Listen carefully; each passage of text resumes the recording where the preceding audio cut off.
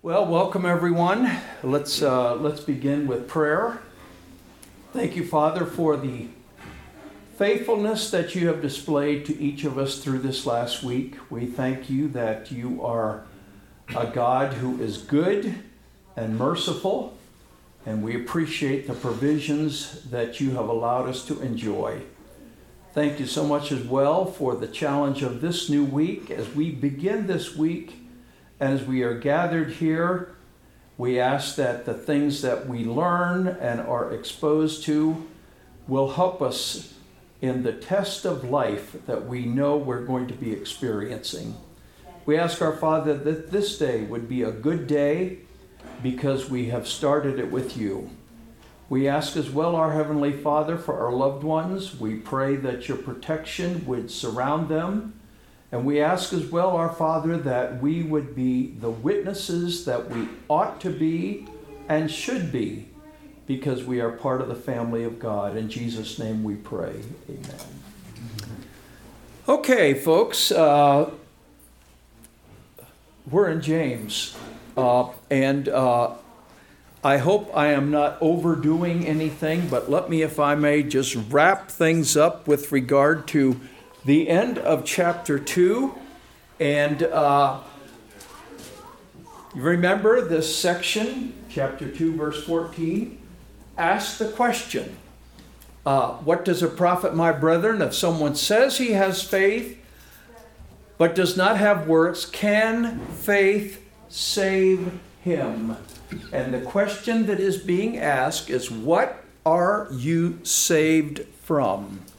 And we are suggesting that the word saved here does not mean being saved from hell.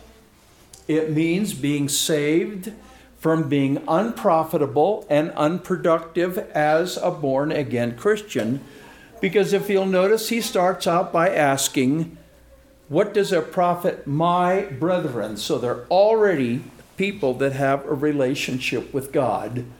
So to understand this particular section, I am suggesting that he is not questioning their existence of faith, but the profitability of their faith. Is their faith profitable and useful? Is it a working faith or a worthless faith? And obviously, what God desires in all of us who are part of the family of God is that we have a functional, active faith. So, the key to understanding this section is found in the two key verses, and that is chapter 2, verse 17, where he says, faith, if it has no works or deeds, is dead, being by itself. There's got to be a connection. Faith without works or deeds is useless. Again, he is not questioning whether they are born-again believers. He's questioning whether, as believers, they're functioning the way they ought to function. So, what does the word dead mean when you come to this section? I have suggested to you that it means inactive, useless, unprofitable, non-beneficial. It does not mean non-existent. And there it is. All right. Got to get that in there. By the way, let me, if I may, just show you one interesting passage, and you don't necessarily have to turn there unless you want to, and that is over in Luke chapter 15. Luke chapter 15, there's some very interesting stories, and it's talking about the prodigal son. And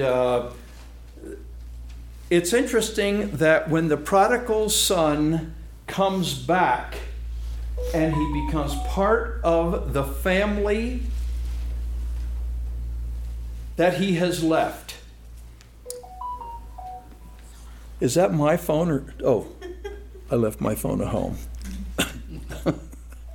Where it belongs. No, I'm just kidding. Look, if you will, how the Father summarizes. Verse 30. But when the son of yours came, who has devoured your wealth with harlots, you killed the fatted calf for him. And the father says to him, my child, you have always been with me, and all that is mine is yours. Then he is referring to the son. But we had to be merry and rejoice, for this brother of yours was dead and has begun to live, and was lost and has been found. Now, was he dead physically? No. He was alive physically. But what happened? He left the whole situation, and the father describes him as being dead. What? He wasn't active. He was wasting his life.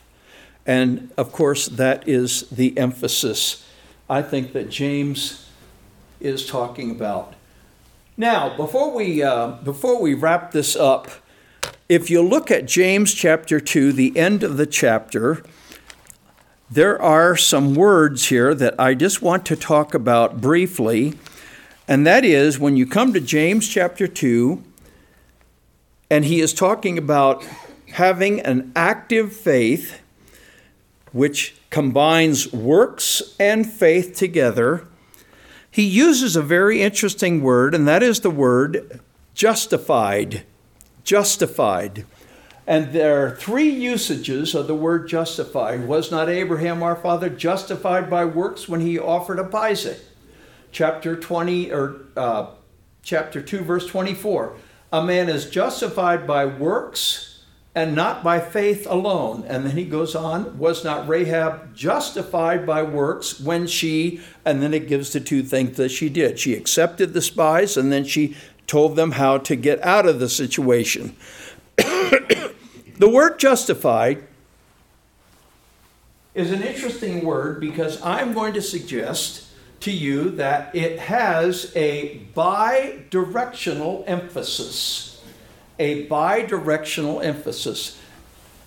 There is an emphasis where it is upward to God and outward to mankind. So upward to God, outward to mankind. When we look particularly at the upward to God emphasis of justification, the thing that we discover is that justification all means declared righteous before God through faith or belief in Jesus Christ. When we say we are justified, we are simply saying we are as righteous as God is righteous, not because of anything we have done, but because of what God has done as a result of us simply believing in Jesus Christ. You're trusting the person of Jesus Christ, who he is, what he's done, what he's promised. But also there is a justification before men. That is, we display a righteousness before mankind through proper behavior. And one of the things James has sought to emphasize in this section is this lower part right here. He is assuming that these people are born-again believers. But he is saying to these believers, I want you to display that righteousness. And in displaying that righteousness, you are going to be justified before men. Let me illustrate it like this. Here's a man right here. How can he prove to these people that he is a born-again believer? Here's a man right here. How can he prove that he is a believer before God? Well, justification is something God does on our behalf. Justification before men is something we do as a result of our particular position. So, I'm going to suggest that justification before God comes through faith or belief alone. When we trust Christ, we are declared righteous before God. Nothing we can do other than just simply believe, have faith. But to be justified before men, that comes through works. That comes through behavior. Does everybody understand that particular distinction? Now, before we go on, I would like, if you don't mind, to look at a verse or two when you come to Romans chapter 3 and 4. Romans chapter 3 and 4, because here is a passage that indicates that there are probably two ways of justification. There is the upward and there is the outward. If you look closely, starting with verse 21 of chapter 3, but now apart from the law, the righteousness of God has been manifested, being witnessed by the law and the prophets, even the righteousness of God through faith in Jesus Christ, for all those who believe. For there is no distinction, for all have sinned and fall short of the glory of God, being justified as being justified as a gift. Justified as a gift by his grace through the redemption that is in Christ Jesus, whom God displayed publicly as a propitiation in his blood through faith. Now, this is a little bunny trail, but this section is talking about justification. How does a person become justified? It's through faith. It's through faith in what Jesus Christ has done. And you will notice that down in verse 25, he says, as a propitiation or a satisfaction in his blood. I'm going to say something, and hopefully it won't be misunderstood. The word blood throughout the Old Testament and the New Testament, there's literal blood, all right? I'm not questioning that.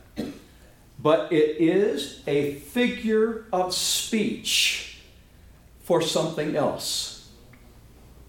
Let me ask you this question. If Jesus Christ had come to earth and just died a natural death, just one day his heart stopped beating and he dropped dead, would that death be effective for our salvation? No. Probably not. Because it says without the shedding of blood. How's that? Because it says in Hebrews without the shedding of blood. Yeah, I just said that, yeah. All right. Whenever you see the word blood, is looking back to the Old Testament and the sacrificial system. Because when you see the word blood, it's not a, he just dropped dead. When there's when there's shedding of blood, it is a gruesome, violent death. You understand what I'm saying? And that's what sin does. That's what sin does. It causes a gruesome, violent death. Is there literal blood? Absolutely. But the blood is a picture of something that is so gruesome and so violent. And that's the way sin is paid for, through a gruesome, violent death. The animals were sacrificed. Did they just clunk them on the head and they dropped? No. You know what the priest did? Would anybody like to describe what the priest did? They cut their throat. They cut their throat. And the whole point is, here is an animal whose blood is shed violently so that sin can be taken care of. That's the emphasis. Now, there's literal blood but it is a figure of something much more gruesome.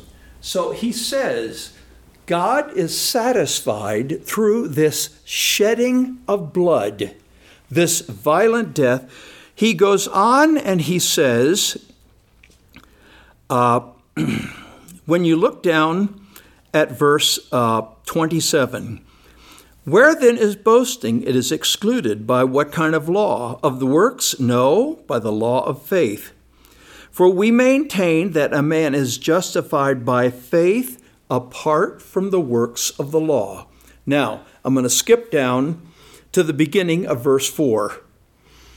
What shall we say then that Abraham, our father, according to the flesh, has found? All right, how are we going to explain Abraham? Now, notice the two possibilities of justification here. For if Abraham was justified by works, he has something to boast about, but not before God. So you've got these two kinds of justification. Can Abraham be justified by works before men? Yes. Can Abraham be justified by works before God? No. So what he's doing in this passage is he is demonstrating the fact that there are two different kinds of justification. In Romans, he is talking about justification before God. In James, he's talking about justification before men. Does everybody see the distinction? And the reason I am emphasizing this is, remember, James is written very, very early. It is a practical book on how to live the Christian life.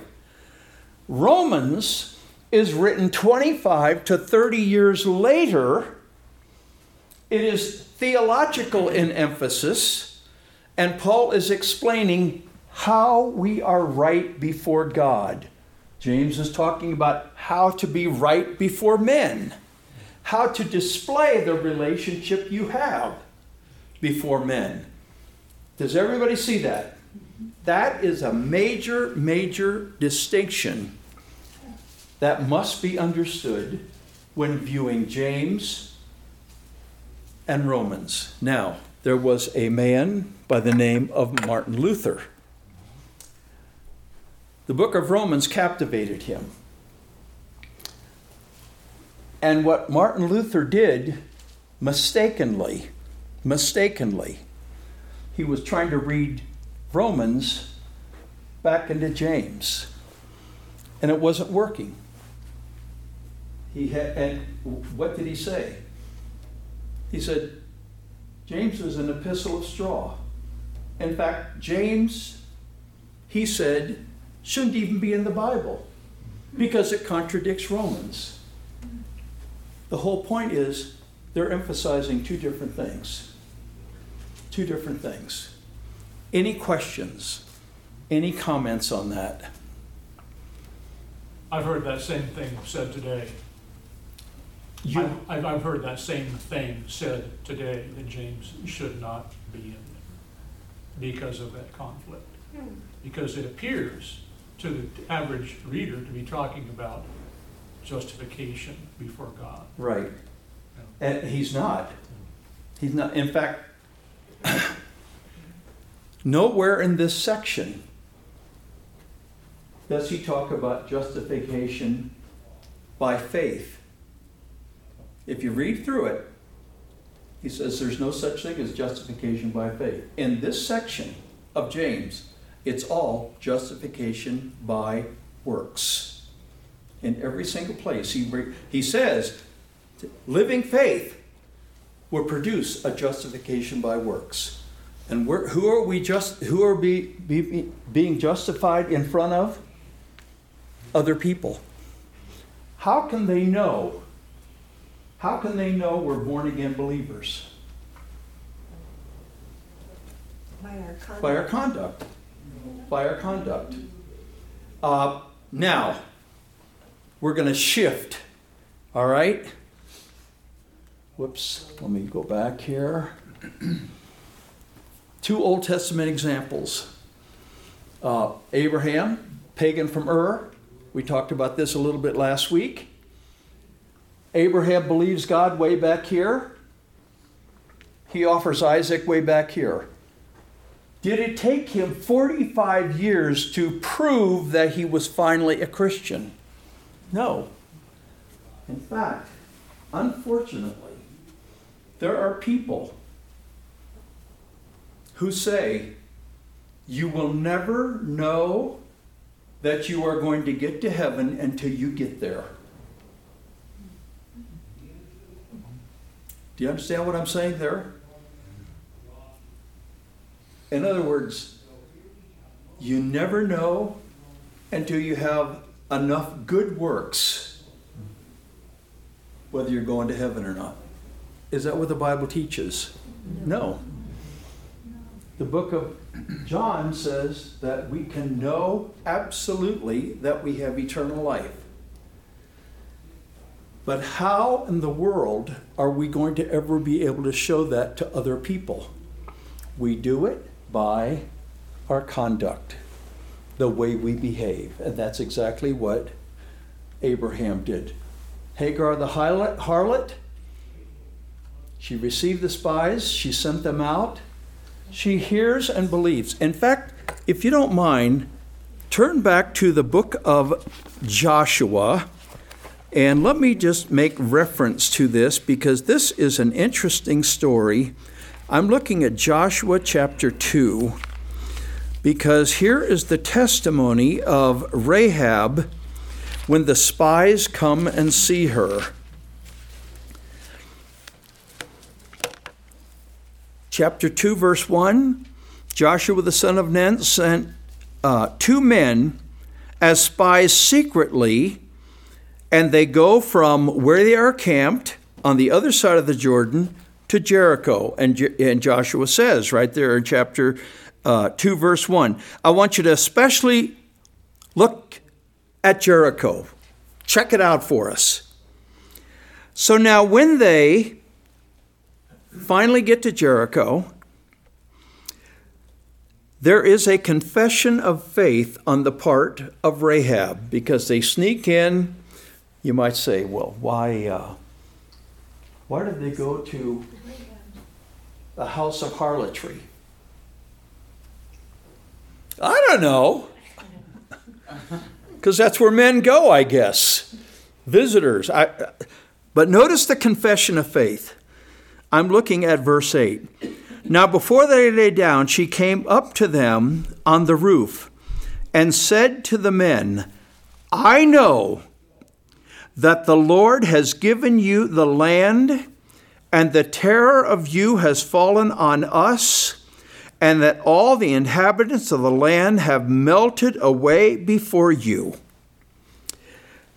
For we have heard how the Lord dried up the waters of the Red Sea before you when you came out of Egypt, and what you did to the 2 kings of the Amorites, who were beyond the Jordan, to Sihon and Og, whom you utterly destroyed. And when we heard it, our hearts melted, and no courage remained in any man any longer because of you. For the Lord your God, He is God of heaven above and on earth beneath. There's her confession. She is making a confession. She says, you know what? All the things we have done here in Jericho, all the idols we have served all these years, they're false. Because look at what God has done for you. She hears, she believes. As soon as the spies come, she does something. And a couple weeks later, she does something again. So here is a situation. By the way, that's not, that shouldn't say a few weeks, that should say a few hours later. So my mistake. But here's... And it's also Rahab. How's that? It's also Rahab, not Hagar. At the top. You know what?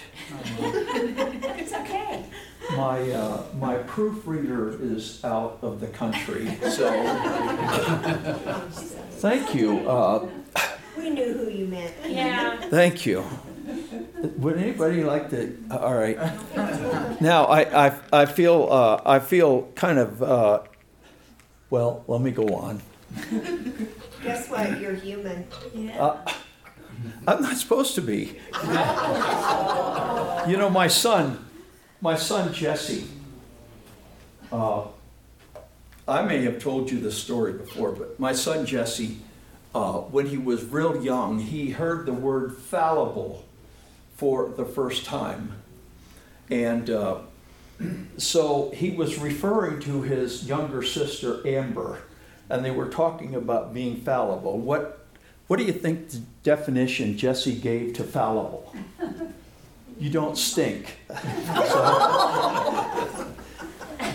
When we said unfallible, why? It means you don't stink. All right, well, anyway. The emphasis of this section is having a living faith. And works are the things that give you a living faith. They keep you from having a dead faith. All right, let's move on. We're out of that. Hopefully all the questions. If you still have questions and you're totally confused, why, I tried to do my best. Anyway, the next section of James starts with chapter 3. And the emphasis is slow to speak.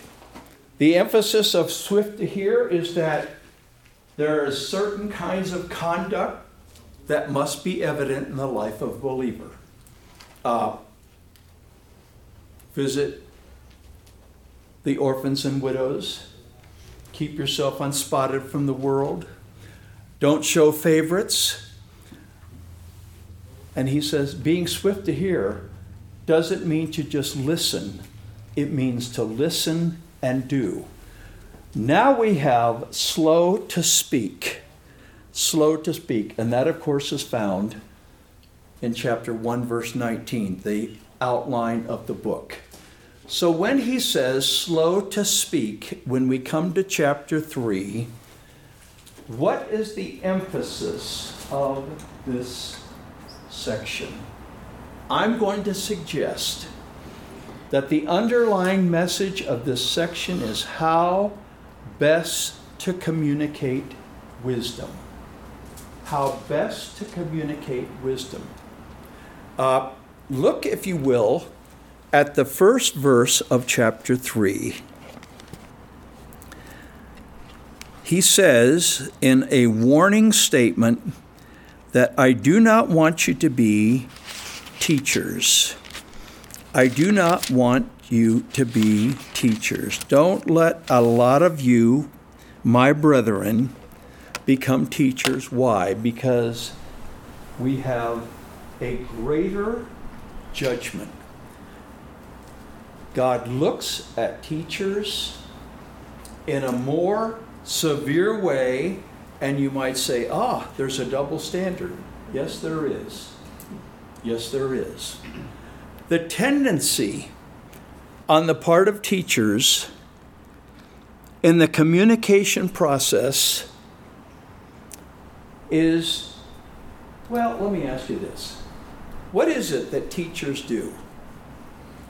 Teach. What do they teach? What do they pass on? The truth. Knowledge. They communicate information. And what is James going to say about the communication of information? He's going to say that there is a good way to do it, and there is a not so good way to do it.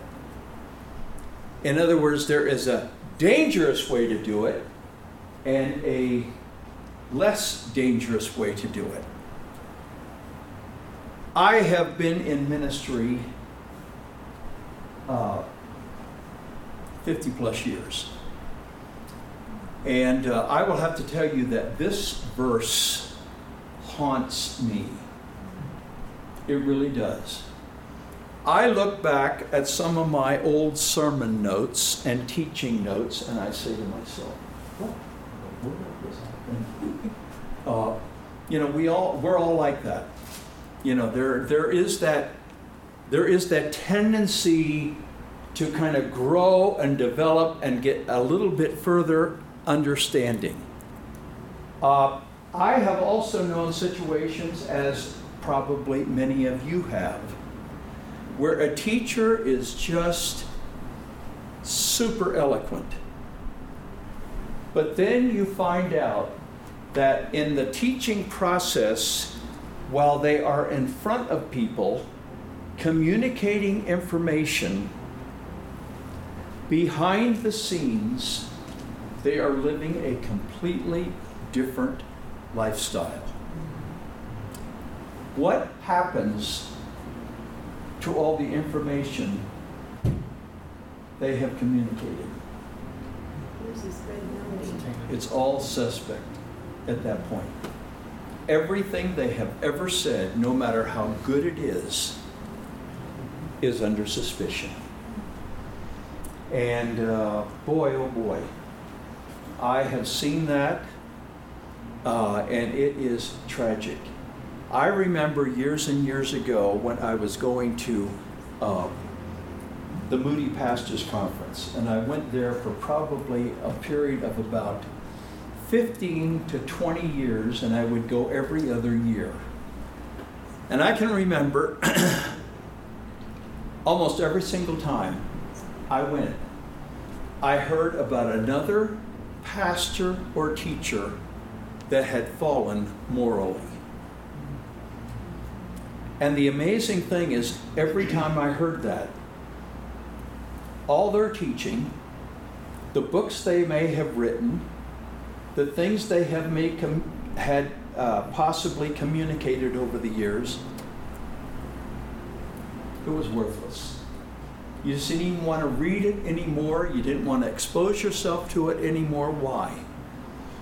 Because their life did not back up what they were teaching publicly. Now, why is it that in this section, James is so worried about communicating the right kind of wisdom? Look, if you will, at verse 13.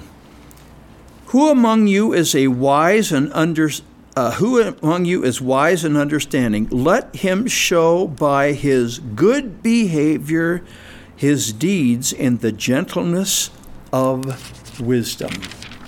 So what's he doing? What do teachers do? They communicate wisdom. They can do it verbally, but for sure, they better have a life behind it that backs up what they are saying. So look, if you will, at verse 1.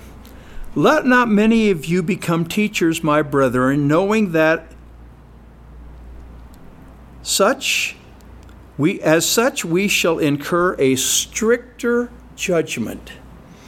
Apparently there was a tendency on the part of new believers or believers in the New Testament church to want to get up and talk when they had opportunity. Now, please realize that the church services and the church gatherings in the first century were probably quite a bit less structured than what we have today. When our Lord Jesus Christ visited Nazareth for the very first time, we have almost the shortest sermon on record that he ever preached.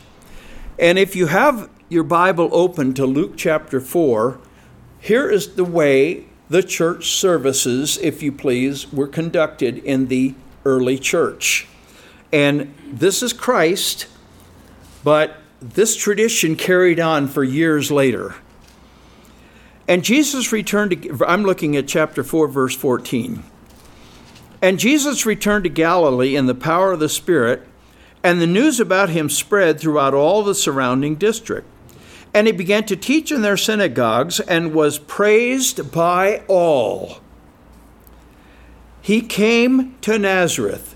Nazareth is his hometown. That's where he grows up. People knew him.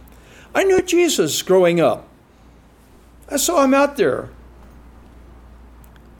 Where he had been brought up, and as was his custom, he entered the synagogue on the Sabbath and stood up to read. And the book of the prophet Isaiah was handed to him. Actually, it wasn't a book. If you look on the margin, it's a scroll. He unrolls the scroll. He found the place where it was written. So he reads this section. The Spirit of the Lord is upon me because he has anointed me to preach the gospel to the poor.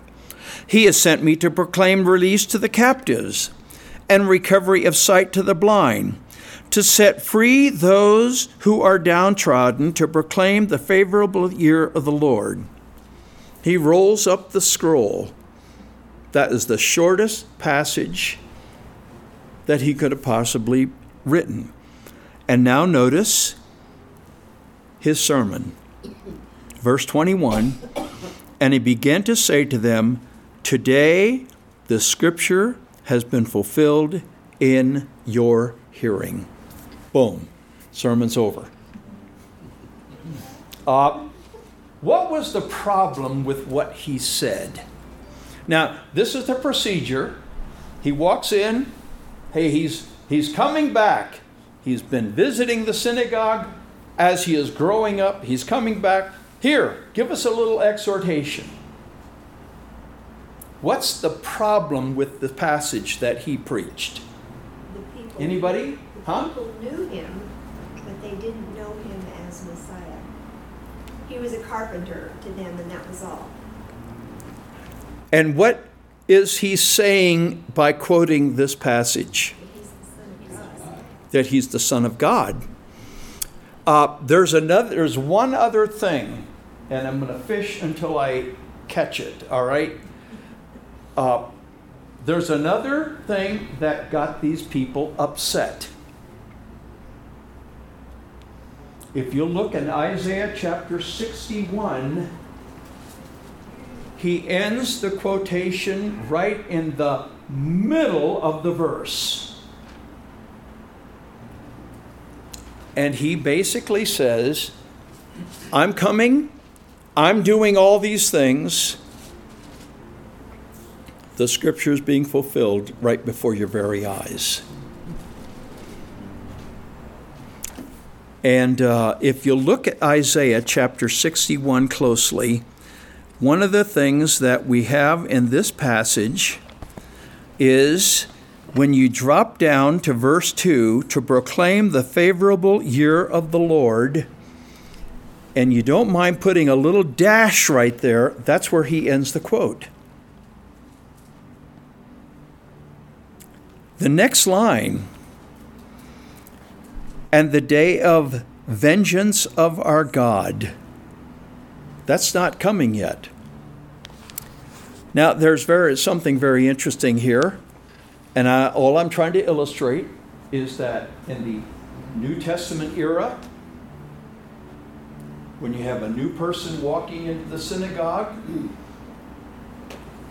you hand them the scroll and say, give us an exhortation from the scroll. Hold the place right here. Well, don't hold it, but look over in Acts chapter 13. Acts chapter 13.